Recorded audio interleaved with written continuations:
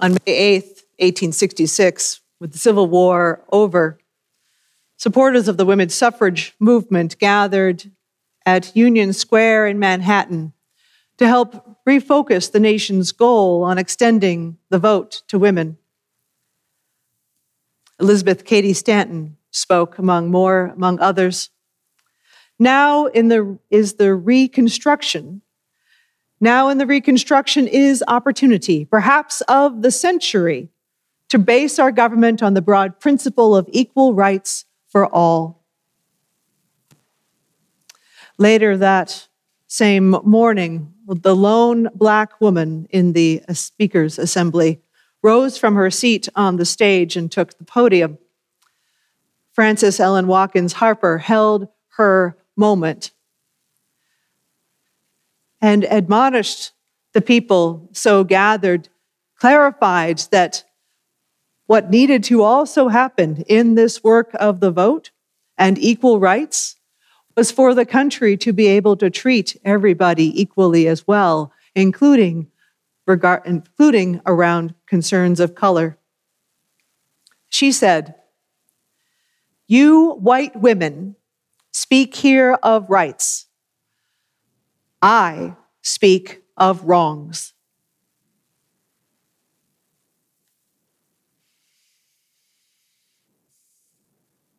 As we heard from Theodore Parker about that arc of that universe, part of our task is to recover and restore and refresh those who have been bending and those who still need to be with us as we continue our part of that work.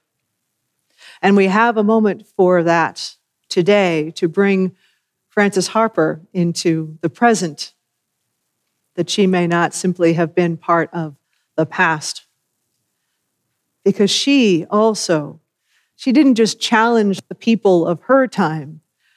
Can you imagine the wherewithal it took to get up in front of all those white women just after the Civil War is over and to say, "I'm speaking of wrongs and I'm calling you out on that"?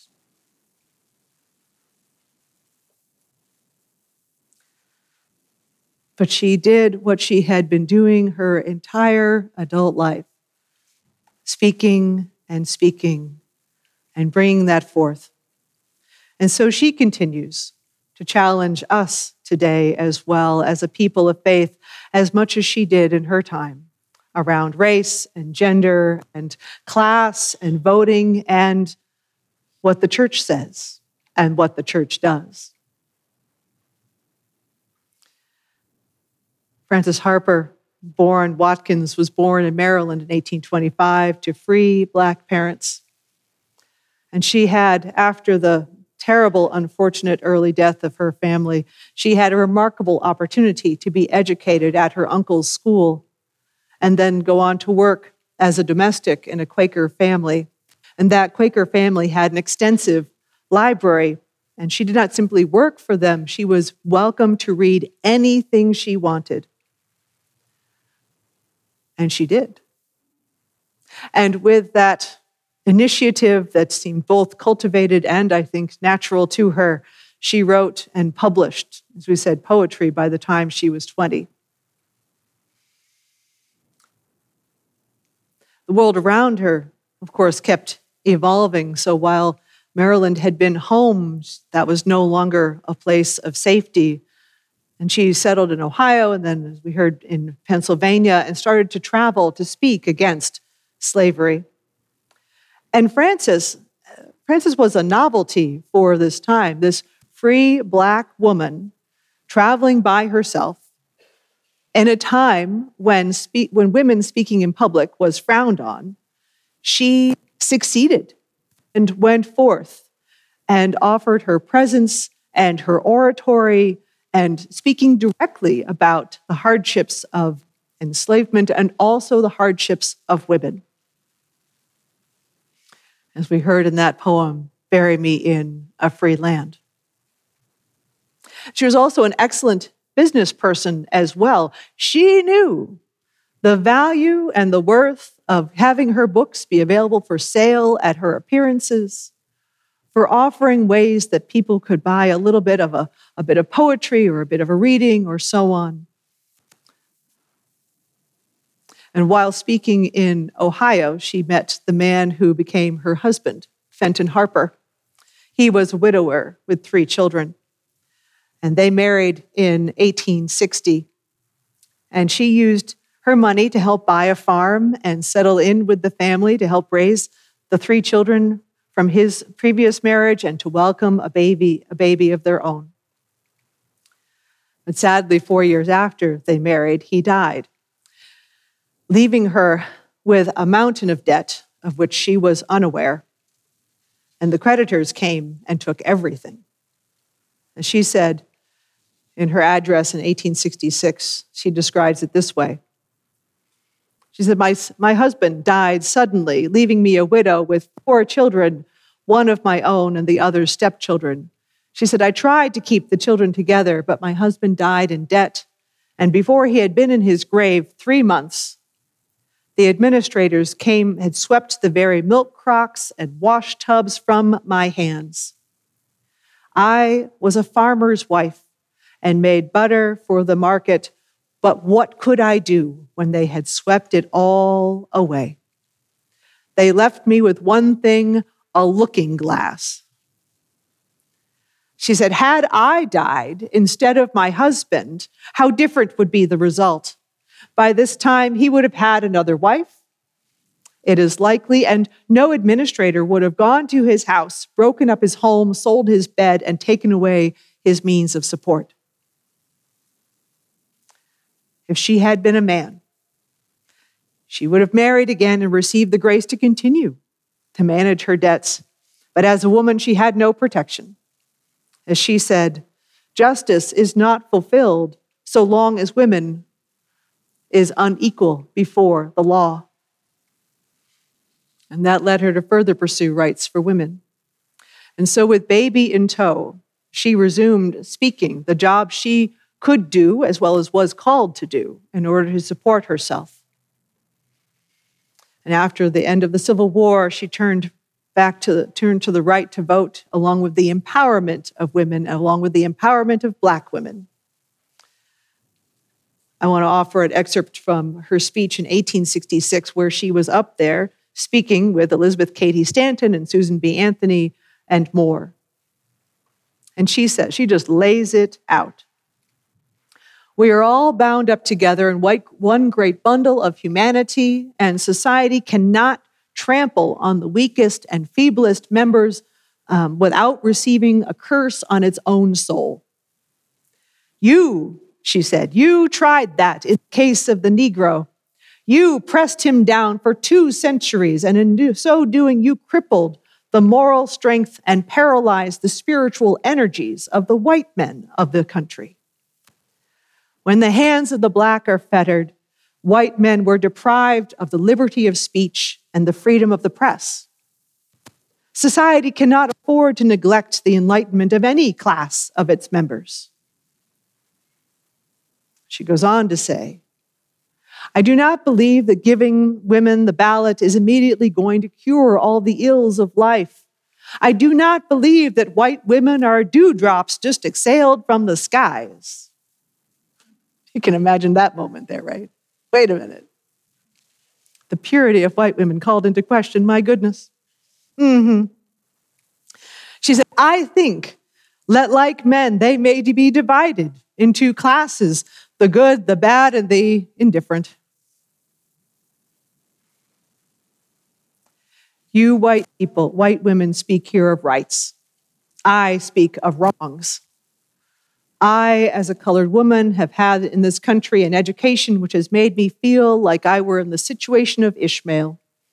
My hand against every man and every man's hand against me. Let me go tomorrow morning and take my seat in one of your streetcars in New York, and the conductor will put up his hand and stop the car rather than let me ride. And she's more specifically calls out the white women, because Harper really understood their social power and influence. She said, talk of giving women the ballot box? Go on. It is a normal school, and the white women of this country need it. While there exists this brutal element in society which tramples upon the feeble and treads down the weak, I tell you that if there is any class of people who need to be lifted out of their airing nothings and selfishness, it is the white women of America.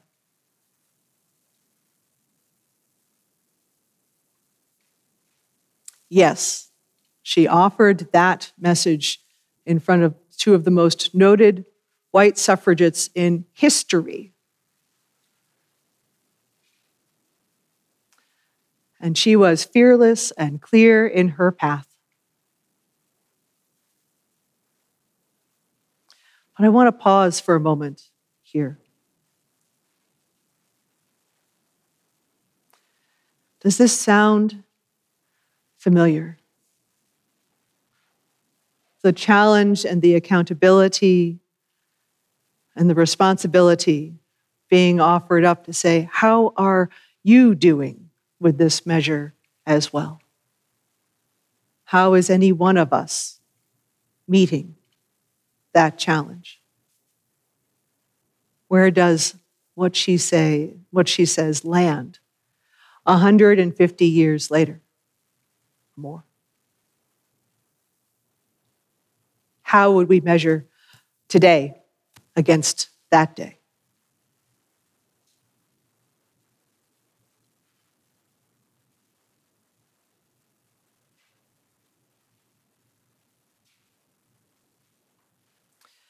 Now, Frances Harper did not remain in the relative safety of the North. In her effort, she, in fact, went south.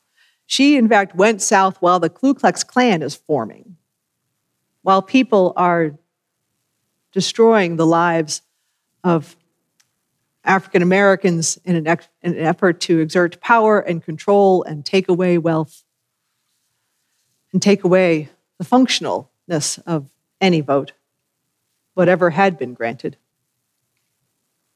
And yet, and there she was, going as deep as she could to speak to the people, especially women who had been enslaved, who had been emancipated, but still lived, most of them, in the same shacks in which they had been enslaved. And remarkably, she was able to do this traveling and this speaking and not know harm.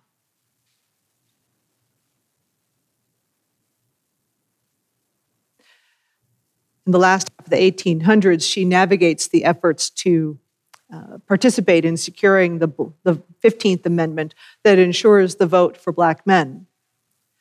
But she also, this was a major split in the efforts of the time for the suffragettes and advocates for the vote. Harper, in this moment, she does not begrudge the men who got the vote before the Black women, because she understands the value, for her, she understands the value of the vote. And she simply continues to work for the rights for all women because she understands the level of injustice in our society based on gender, and she understands the value of the vote. She has a poem that's out there where she criticizes, she belittles a man for selling his vote for the sake of some food. For Harper, the vote is too precious, even if it means to fill an empty stomach. She doesn't let anyone off the hook, and she is still able to speak and be heard.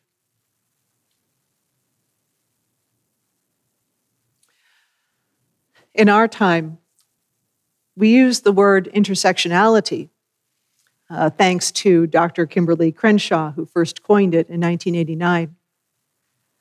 Intersectionality speaks to the overlapping experience of gender and race and class and more marginalized identities that cannot be separated from one another.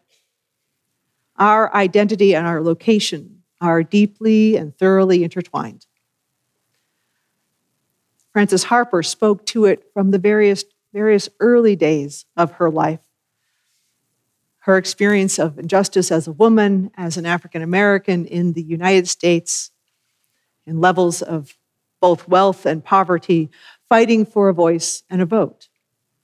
And bound up, she saw this, bound up with politics and power and access and religion among so many forces.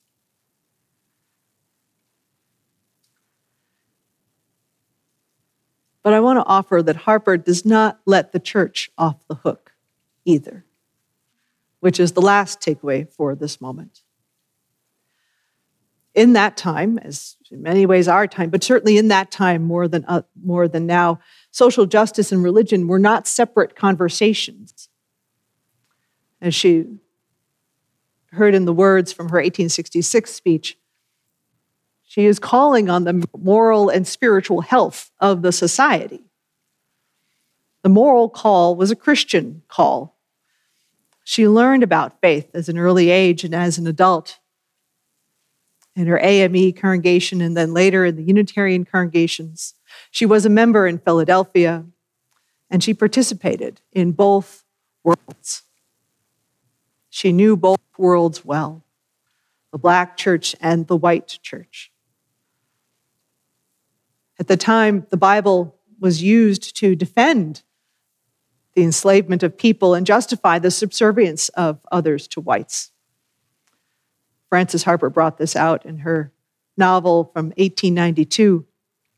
Kenny Wiley, from the writer in the UU World, talks about this, that Harper's 1892 novel, Iola Leroy, or Shadows Uplifted, which may have been the best-selling novel by an African American before the 20th century, explores the Black title character's decision to forego passing as white and work to fight to end slavery and obtain civil rights. Through Harper's characters, Iola Leroy issues the call for religious persons to join the struggle for freedom. And Iola asks her mother in the novel, "Are these people Christians who made the laws which are reducing us to slavery? If this is Christianity, I hate and despise it." Iola's mother responds, "I have not learned Christianity from them. I have learned it at the foot of the cross and from the New Testament." Unitarian Lydia Mariah Child pointed out in 1833, "Christianity expressly teaches us to love our neighbors as ourselves. This shows how dangerous it is, even for the best of us, to become accustomed to what is wrong." So Harper was not alone in being amongst the voices to say, becoming comfortable with injustice is not okay. And as a church, as people of faith, in whatever faith, we must keep returning to that original call and value that we are to be loving one another equally. In our time, Dr. King has called us to be maladjusted. So too does Harper. At this point, the arc of the universe, how are we doing? How is the liberal church doing? And how shall we remain true to our moment? The work goes on, and we cannot adjust and succumb. I bring forth this story about Frances Harper on the last Sunday of Black History Month with an eye towards Women's History Month next month. But we know this is not history. This is the work. And we listen to these people of our past to call us forth into the future, to remind us of what we must keep doing.